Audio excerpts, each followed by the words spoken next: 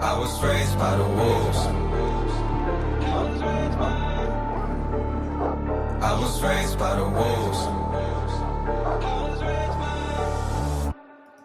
I was raised by the wolves. Eight to they fool. Run through the night. All right, folks, we are back with another edition of the Red and White Podcast. I'm your host, Evan, here with Will. Will is alive once again. We're in the off season for all sports, so Will kind of comes in and out.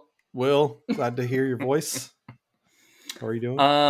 Evan, why did I not hear a intro? You didn't hear an intro? I didn't hear an intro. Oh, that's not good. I think it played. Man, it's a true off-season podcast. I'll add the intro in if it didn't catch in. I don't know. It definitely played. It's who knows? Maybe it didn't pass my storage limit over here. I'm doing okay. I've had a terrible headache all day, so I've been I'm gonna be real on the spot on this pod. Well, nothing cures a headache than listening to me talk for an hour. So here we go. It's true. I don't really know what to talk about, so we've been just kind of scrounging for things to talk about. It's one of those very slow times in the sports world. I will say that the transfer portal hits. If you want to play in the fall sport, basketball is a fall sport, football is a fall sport, you need to be in the portal by May 1st, and then spring semester is July 1st. So these next 2 weeks-ish should be really interesting for anybody still thinking about going in the portal. So yeah, there's that. Well, okay. Since we're scrounging for topics, how many guys at UNC will be in the portal after their spring game this Saturday? Ooh, football portal. We got what, 4 days, 5 days to do it then? Yeah, that's a good question. I've only been keeping track of basketball portal guys. I imagine a bunch. They've lost a few already. If I recall correctly, they recruited over a few people. And so I think you're going to see some of them stars that they got last year hit the portal. I think that's what's going to happen. I don't know what the number is, but let's say over under 5. 5? That feels right. Well, I don't know. Now that they're a dark horse national championship contender after 8 wins last year, maybe you'll see the basketball effect where these guys just stick around and they say, hey, man, I'm just happy to be fourth string. It's funny, Pro Football Focus put out a tweet earlier in the week, and I responded to it, and it got a lot of attention, but it was running back rankings for the 2021 NFL Draft. Javonte Williams, Najee Harris, Alabama, Travis Etienne, Clemson, Michael Carter, Carolina, Khalil Herbert from Virginia Tech, and then Trey Sermon from Ohio State. My point I was trying to make here is that Carolina is losing 2 very good backs. As much as I hate to admit it, they are very good backs. And I don't know how people are overlooking the fact that they're going to have to replace something like 4,000 yards of offense or whatever those guys had combined. It was ridiculous, right? Why do people just completely discount that? Yeah, I don't know. I had I remember I was tweeting with Lauren Brownlow about it because everyone was talking about their receivers, their young receivers, and like it was just going to be no drop off. And who knows? I mean, with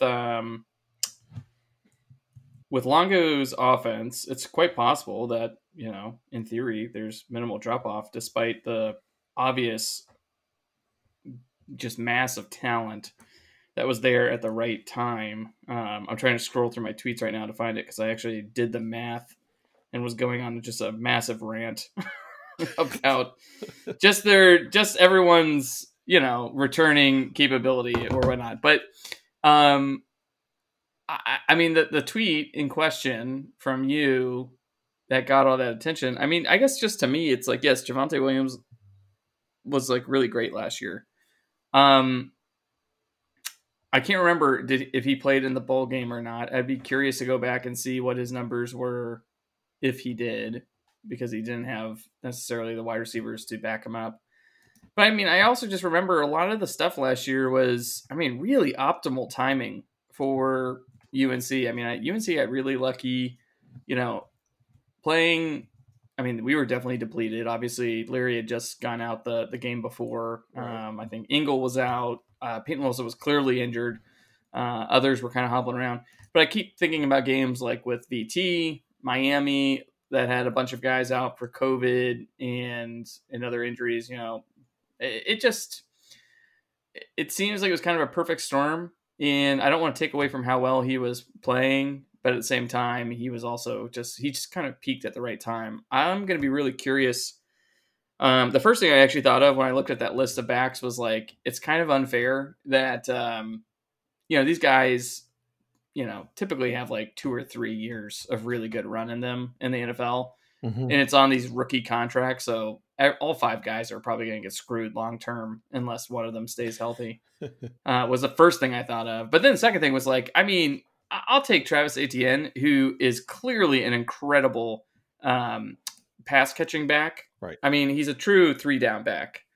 I'm just shocked that he is number 3 on this list. I just can't believe that.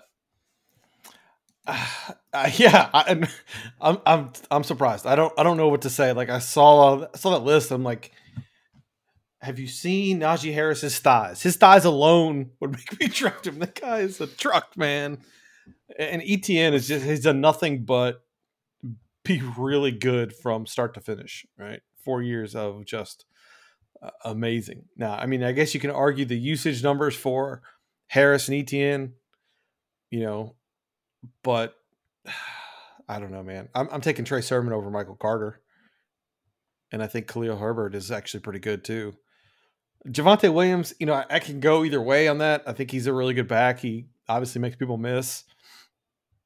But both of them in that list, and then Carolina having to replace both of them. I just don't know how they do that and have that same offensive success. People are just completely discount it, and that just kind of blows my mind.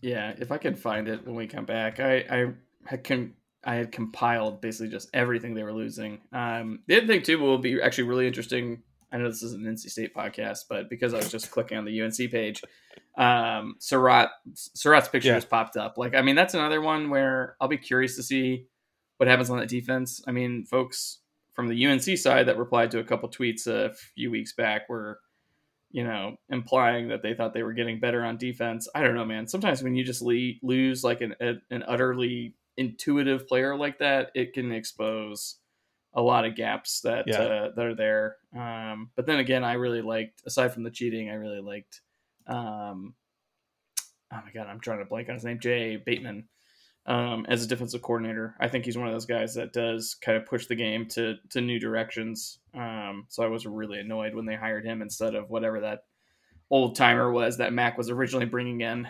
Mm-hmm. Let's see here.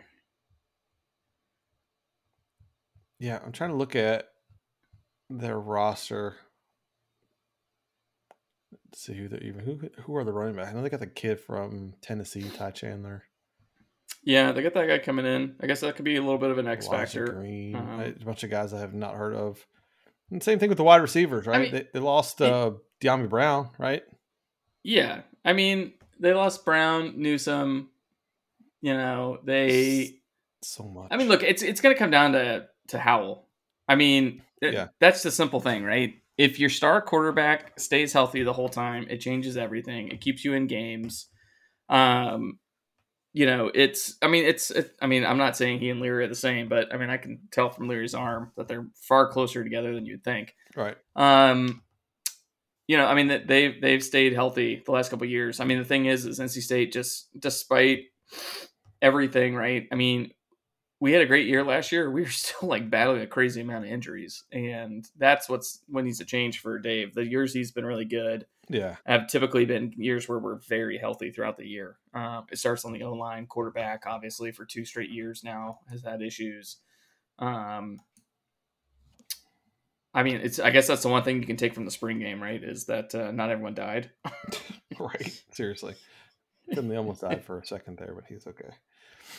You mentioned Sam Howell and Devin Leary. And then this is a question I wanted to ask you. I was on Matt Coe's podcast the other day, and he asked me who are the top 5 returning ACC quarterbacks, or who will be the top 5 quarterbacks in ACC next year. Give me your top 5. Devin Leary. It's gonna be tough actually where to put Devin Leary, but Devin Leary is obviously gonna be in the top 5 in my opinion. He's got the arm talent to be there. Yeah. This is just out of order. I'd say Howell's there. Derek King, assuming he comes back healthy. DJ Uiagalelei. And then honestly, I'm not a Jerkovich guy. I looked at his numbers again last year. I did not watch a ton of BC games, but when I did, he didn't look incredibly talented by any means. And he definitely tailed off on the back end of the season. Then he got hurt too. I don't know the details there. So I always kind of put a pause up. I'd even put a pause up for Leary a little bit. That's why I kind of would keep him at the number 3, 4, 5 range. But I don't know. I mean, who would you take? Who are your guys? Because I don't really like anyone else outside of that group. Yeah, so I went Howell, Kenny Pickett, DJ Uiagalelei. I got it. Is that how it's pronounced? Yeah, I've got it sounded out in the episode chat on the pod chat. It's in the tagline. I'm gonna have to say it like 1,000 times this year, so I got to get it right. But that's how you say it. So I have him. I have those 3, and then Leary, and I think I had Jerkovich as my 5th. I get your argument. I don't know how good he's going to be. I think they lost a lot. And then I didn't put Derek King in there, but Kenzie Milton, both those guys coming off of major knee surgeries or major leg surgeries. King especially, what he does well is run the ball and throw the deep ball. Is he going to be able to run? Is that running threat going to still be there with, 1.5 knees? I don't know. I don't know how fast he's going to recover. That's my hesitation putting him in that list.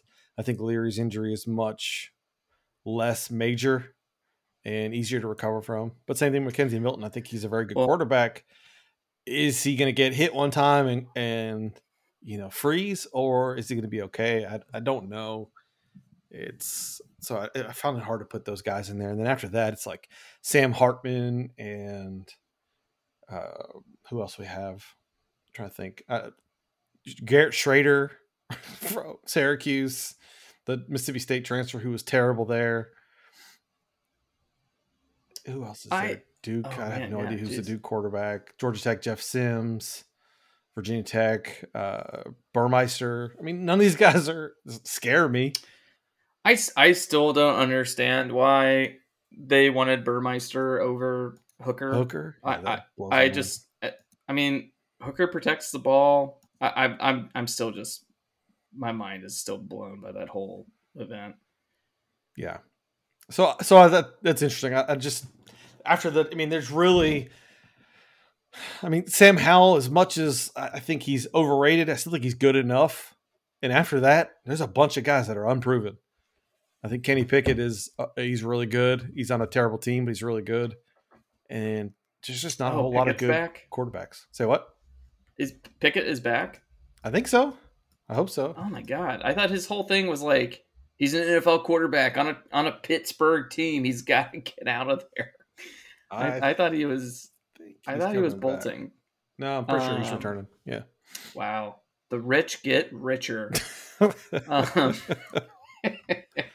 Speaking of rich get richer, Dave Doran's contract was extended. My man. This past week. One of the questions we got, what went into the decision to extend Dave Doran's contract along with a $250,000 bump in his base salary? What went into that decision, Will? Well, I think it's pretty simple. I think Boo likes Dave, likes the trend of the program, is smart enough to recognize that the previous year was a freakish anomaly and shouldn't be used to judge him. Just saw the team win 7 ACC games in the middle of a pandemic when there were plenty of reasons to quit, especially after the star quarterback went down. I think they're smart enough to say they've got a great staff right now, which is worth investing in. I think Boo also believes that investing not just in that staff but the support staff around Dave is important to success. And I mean, I think the thing is like, look, if you go out and continue to win 8 or 9 games or more, hopefully, and you're doing it in a way that doesn't really embarrass the university and is, showing integrity, keeping the guys out of trouble for the most part, I think it's worth it. And I also think, I don't know how this factors in. I think they delayed when the payments would go in because of the pay cuts last year. Yeah. But I do wonder also if there's a little bit of, hey, we know you guys took one on the chin last year due to COVID from a salary perspective. So I wonder if it was also a little bit of a makeup there. Probably a bit of both. To me, it's, the main decision is it's the recruiting angle that, whether you believe it or not, agents use to say, he's got to have 4 years on his deal. He's got to be able to recruit. Can't recruit with less than 4 years, which is mostly nonsense, but that's what they do.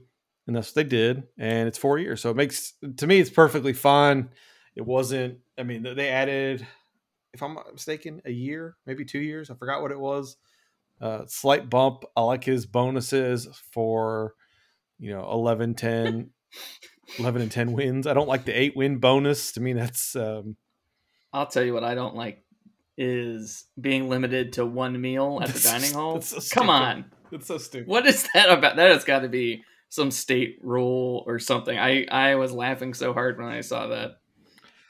Could you imagine like someone like is sitting there in line or, at the cashier or whatever at the center and is like, excuse me, Dave, I need to see your punch card for the day. Oh, I see you've already had a meal today. That'll be $6.80, please. Right?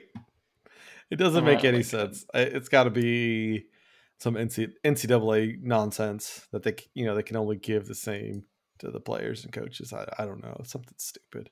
Or I just like to think that Dave is like actually such a hoarder, not a hoarder, a miser with his money, that he's like, boo, I gotta save one meal a day at least. Come on, man. It's possible. I don't know, man. It was some weird stuff. 2 courtesy vehicles. It's just, normal. 20 tickets to football home games. Like, why? I'm just surprised they have to specify those things.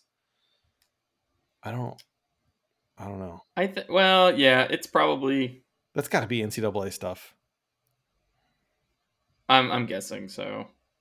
Graduation rate bonuses. Okay, whatever.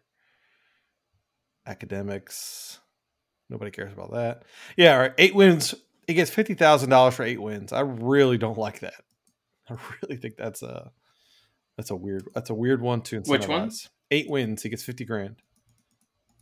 It's just benchmarks. That is an agent saying, okay, if you're not going to give me the guaranteed money, I want something that can easily be attained each year. Really, that's get 3 or 4 wins in your schedule and then go and win 4 or 5 wins in the ACC. That's basically saying, I need you to get 500 in the ACC at a minimum. Yeah.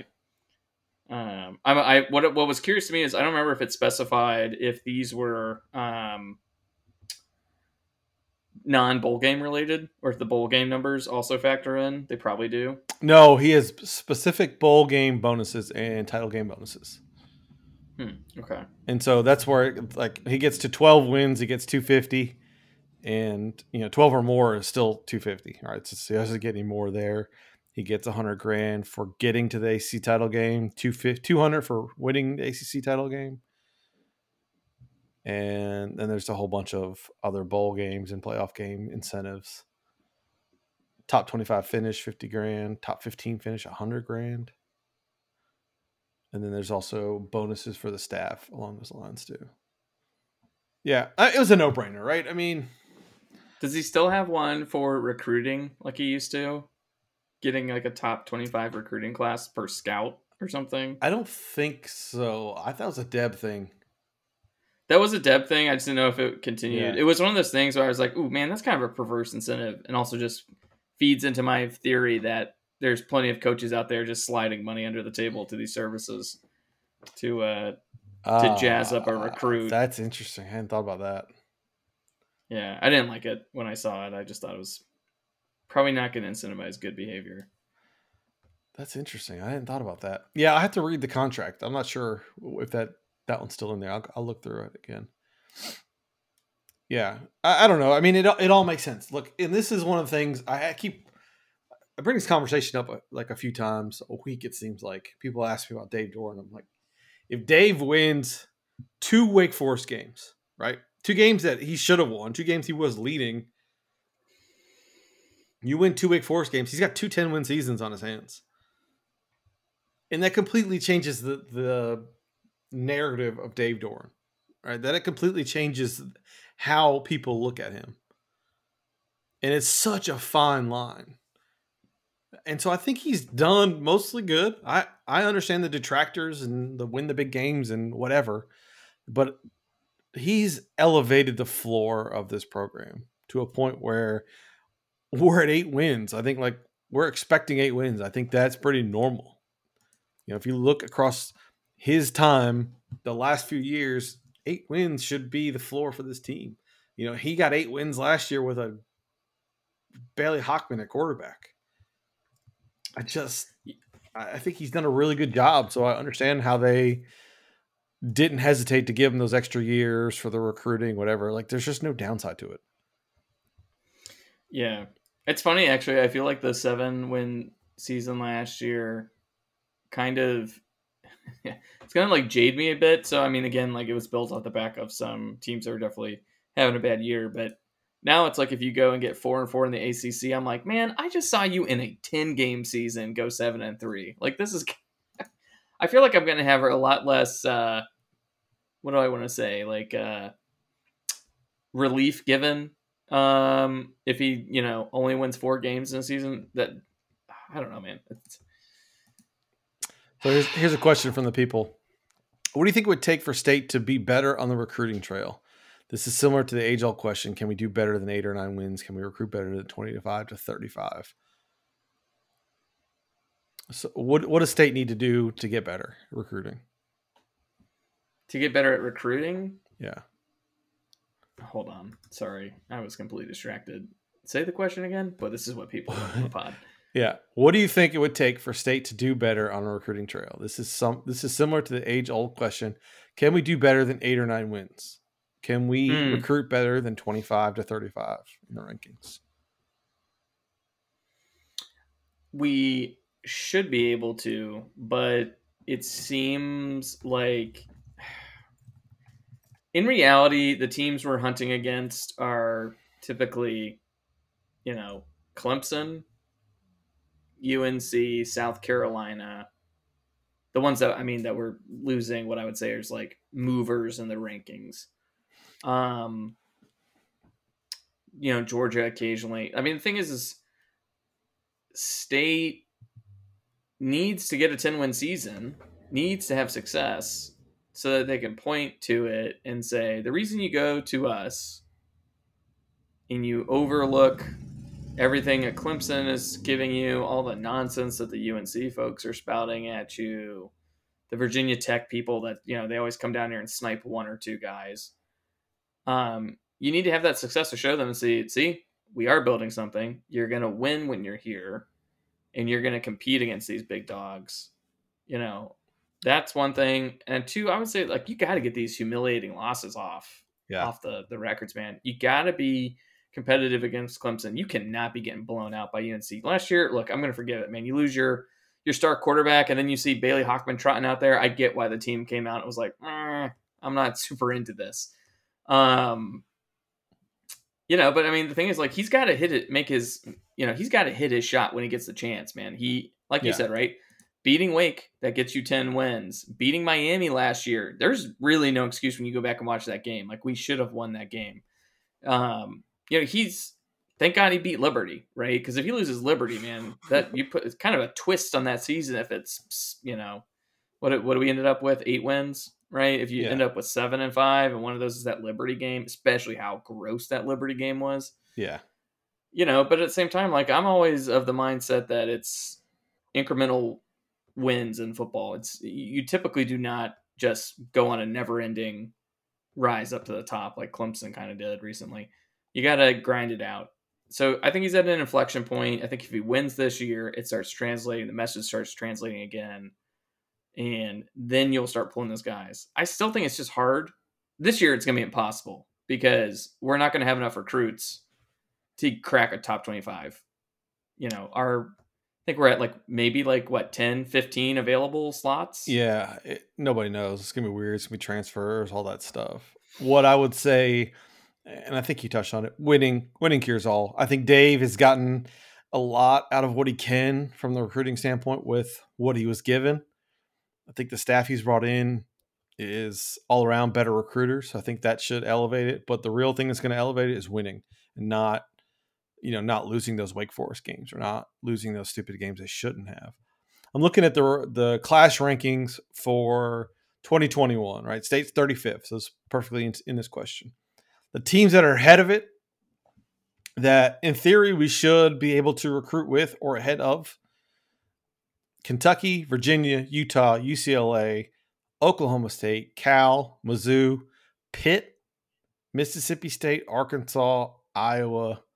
That's your next 9 in order, right? So you should be able to recruit with those at any given time and move yourself into that top 25.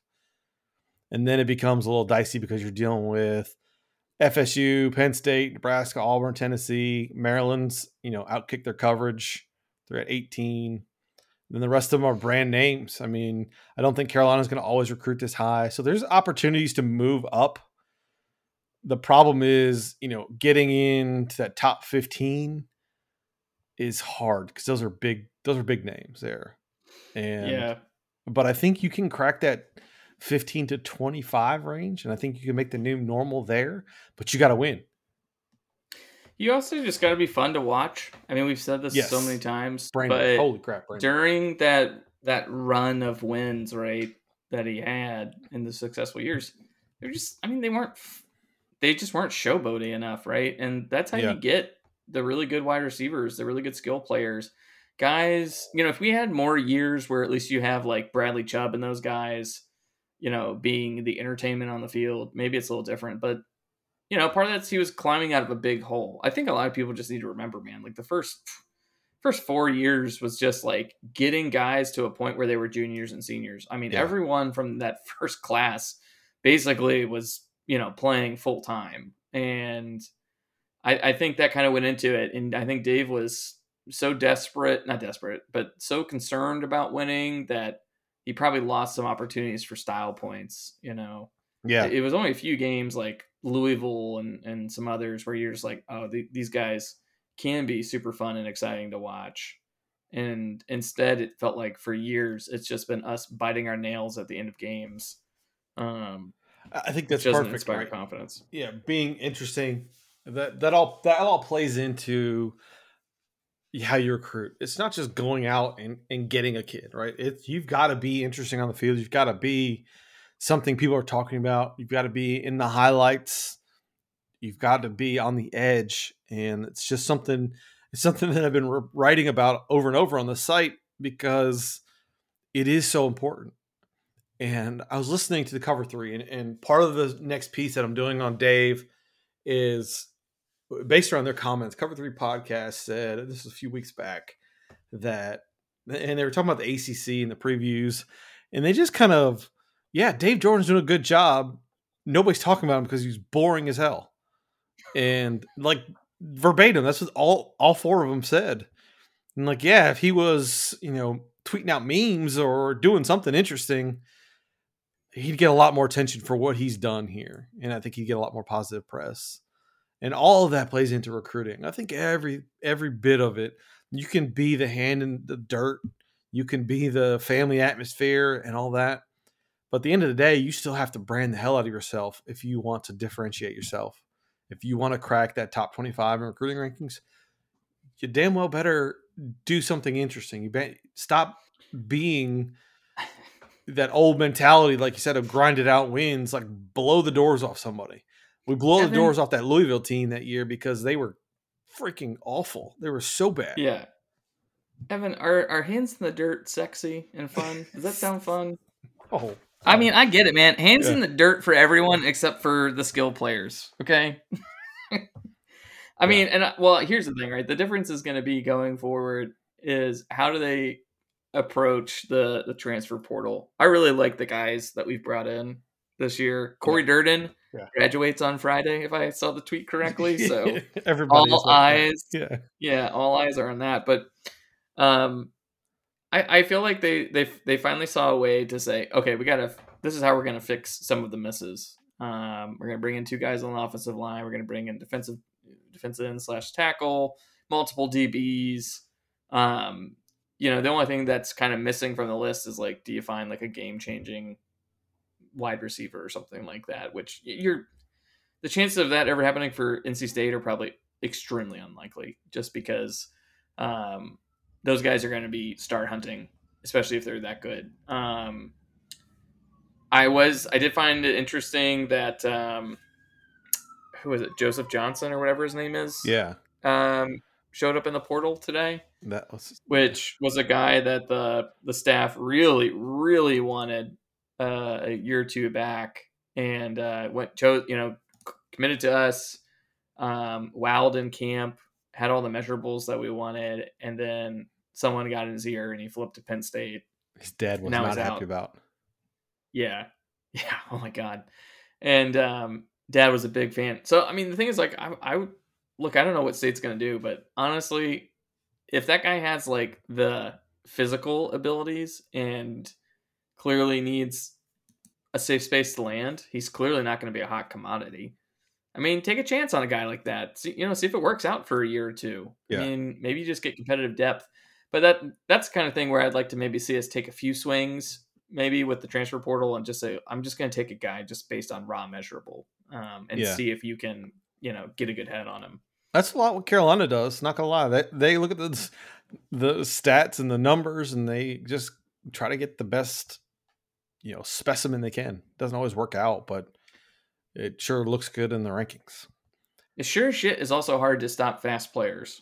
Yeah, that's not something we hadn't been talking about, right? Yeah. Pick six previews. Do we need to bring up this?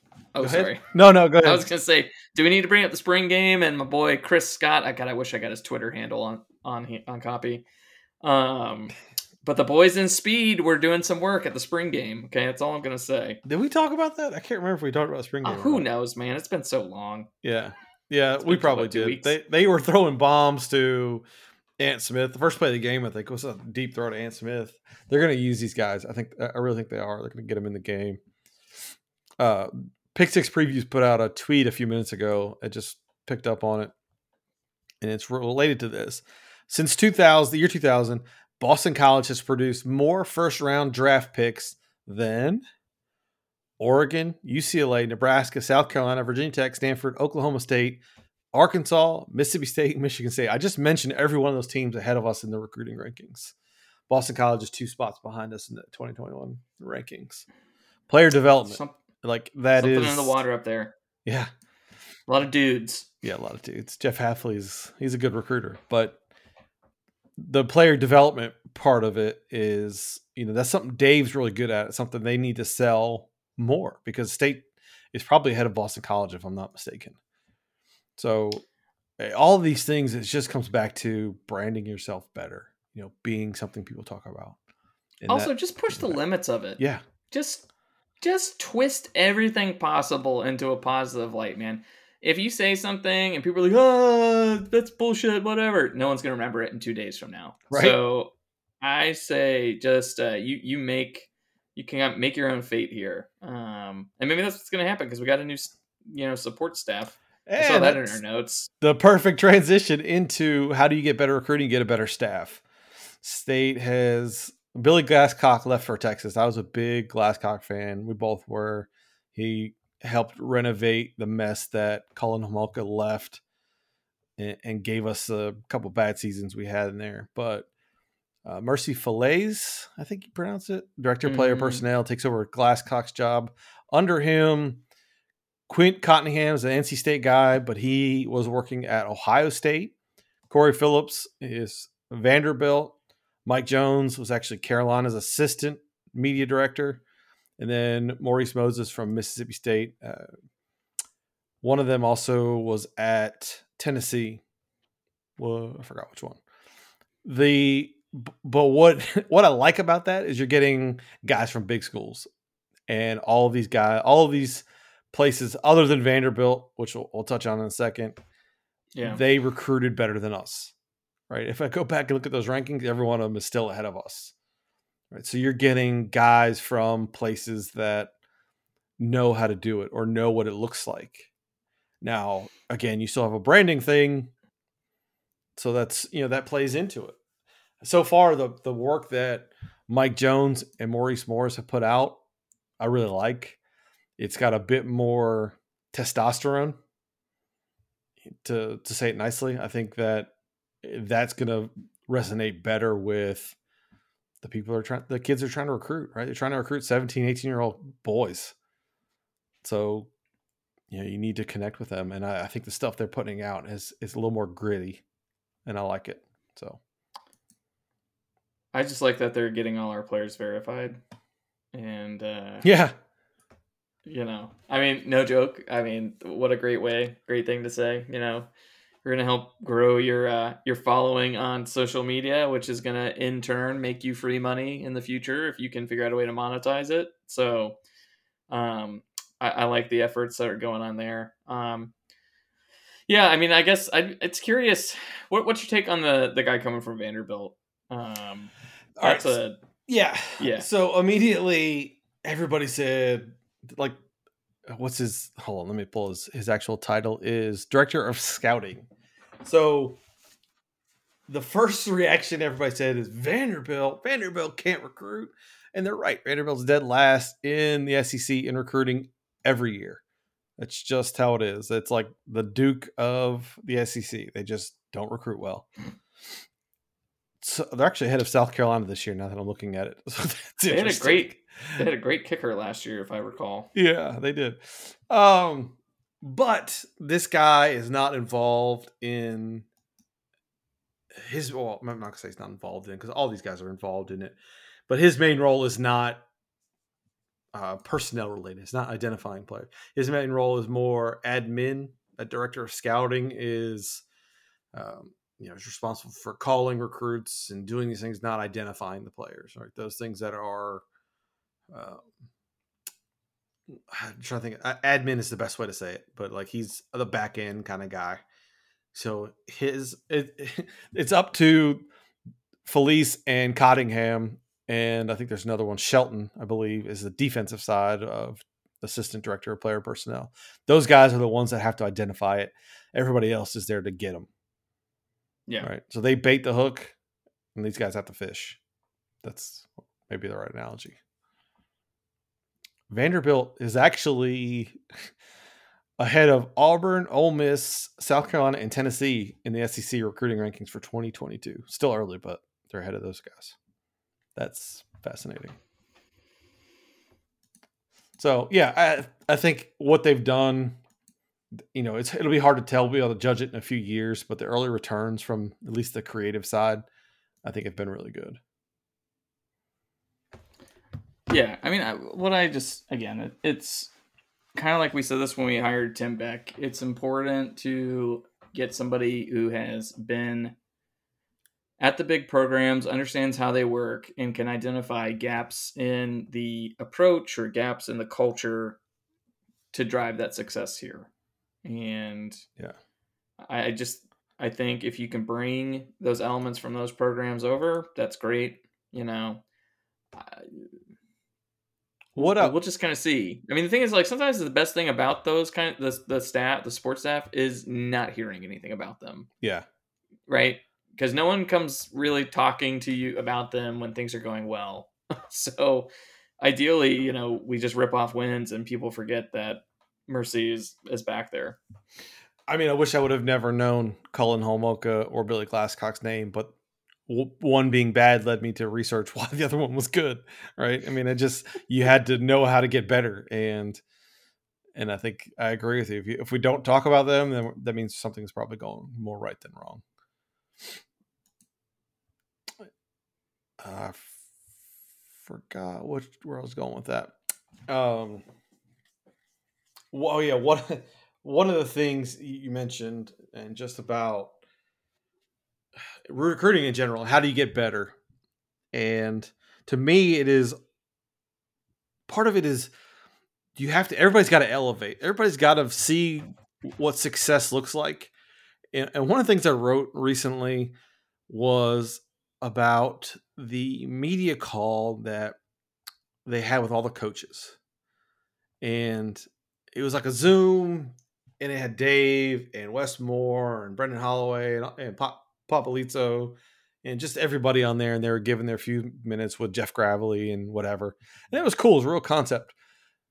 What I got from it, though, is that there is not a commitment to excellence, right? Maybe is the way to say it. Because you have Dave Doran sitting on a laptop. It's like looking up his nose. Wes Moore is like in a closet and half in frame. You can't hear him. Just the little things like that you've been doing Zoom calls. You've been recruiting for the past year. And you can't get these guys $100 setup with a camera and a light and a better microphone. Like just little things like that play into your image and your perception of, are you championship caliber? Are you getting, why should I come here? Like I'm not impressed with, looking up Dave Dorn's nostrils or Kevin Keats' Zoom call where he half blends into the fake background they've got going for him. Just little things like that. Like you're a tech school, computer science, like #1 computer science program in the country, and you put out quality like that. It's like the little details that I think State's got to really get better at, and they're not good at it at all. Yeah. I mean, I kind of said this because Virginia Tech, their AD came out saying like, hey, we're going to invest like $30 million in the football program over an unspecified period of time. And yeah, what I said, I thought like if I was State, what I would be doing there is I would be hiring all these backroom support, quality control people, analysts, data people, whatever. I'd have people dedicated to trying to steal signals. I would have people that are just running data tendencies on us and on the other teams, just so we have a better idea of what we're possibly facing when they come to play.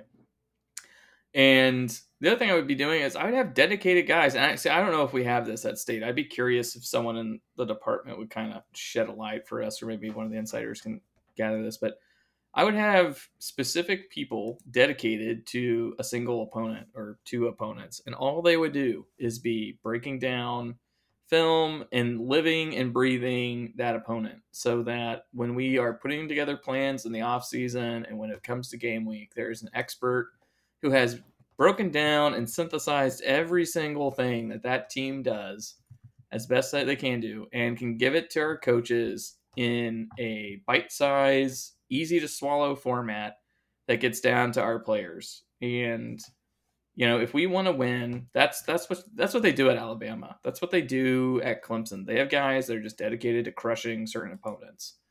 And it's like we're facing Mississippi State this year. I would like to know who's responsible.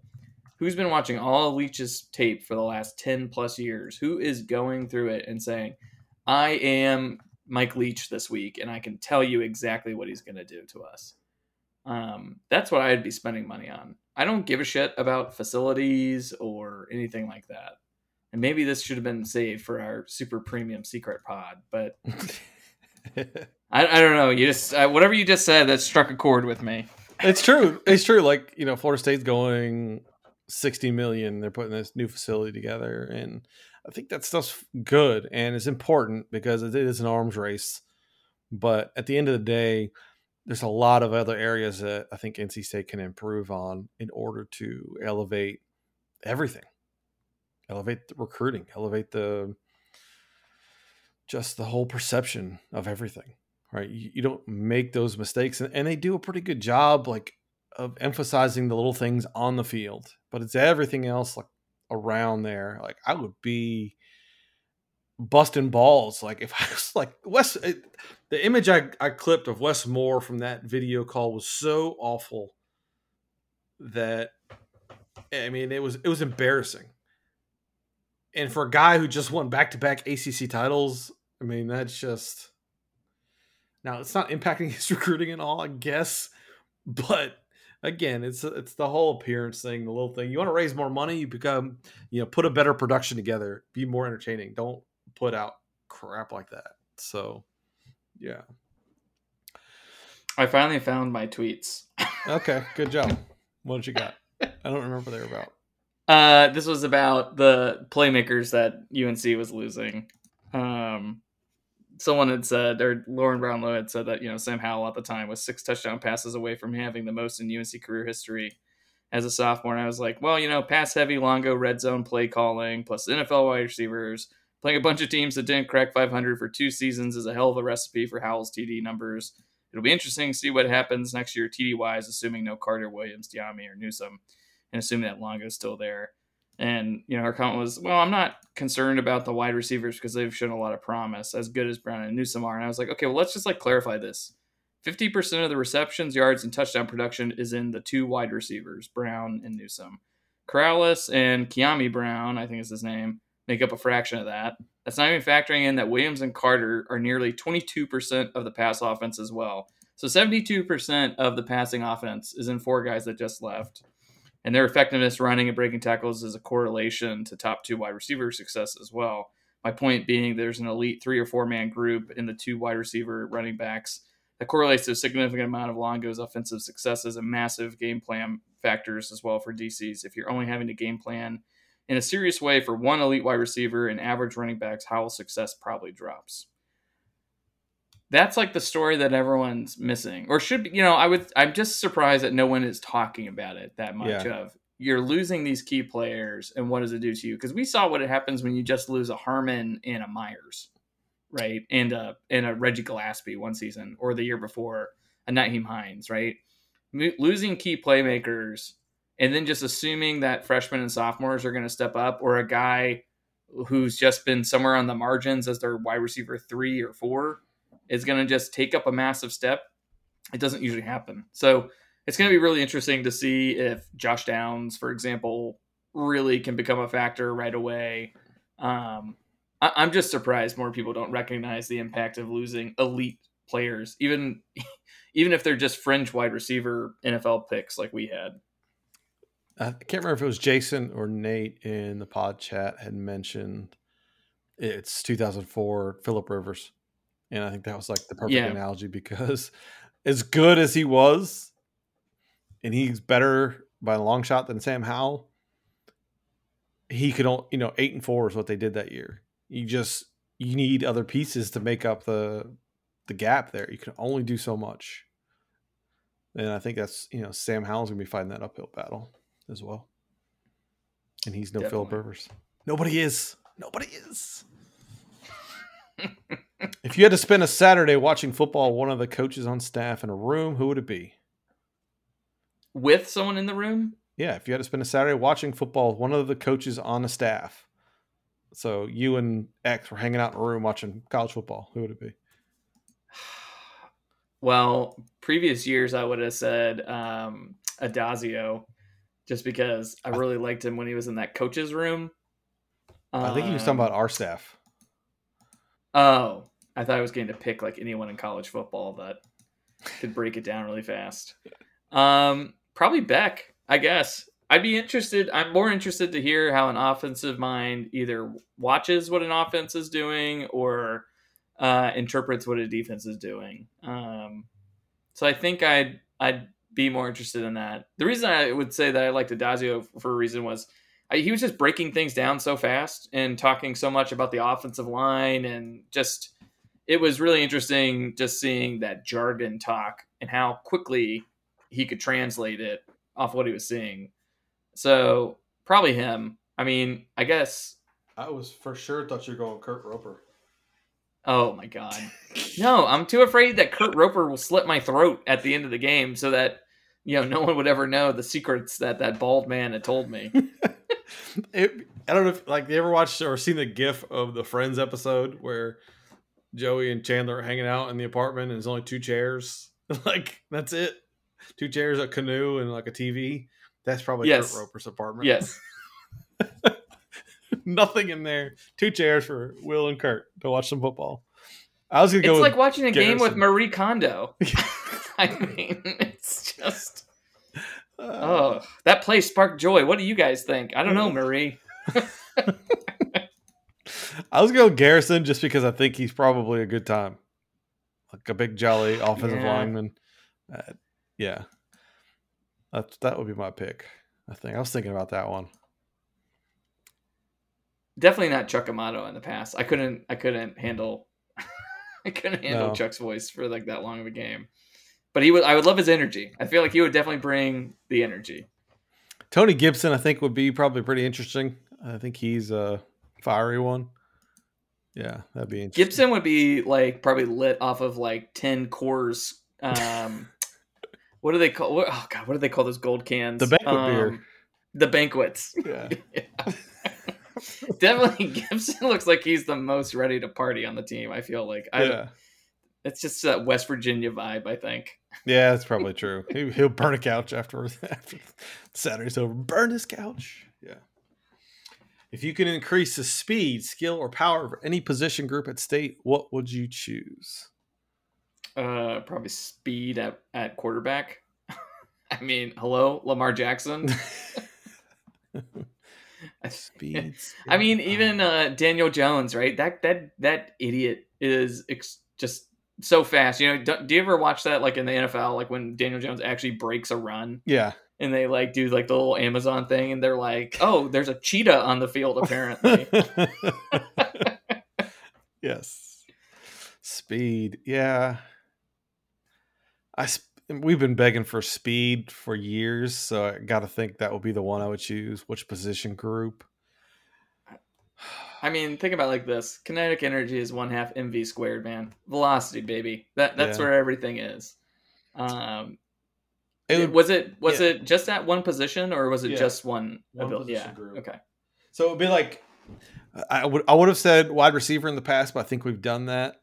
So maybe I'll go power for the offensive line. I don't know. Power feels like one you can actually increase. You can get guys stronger. That's a tough question.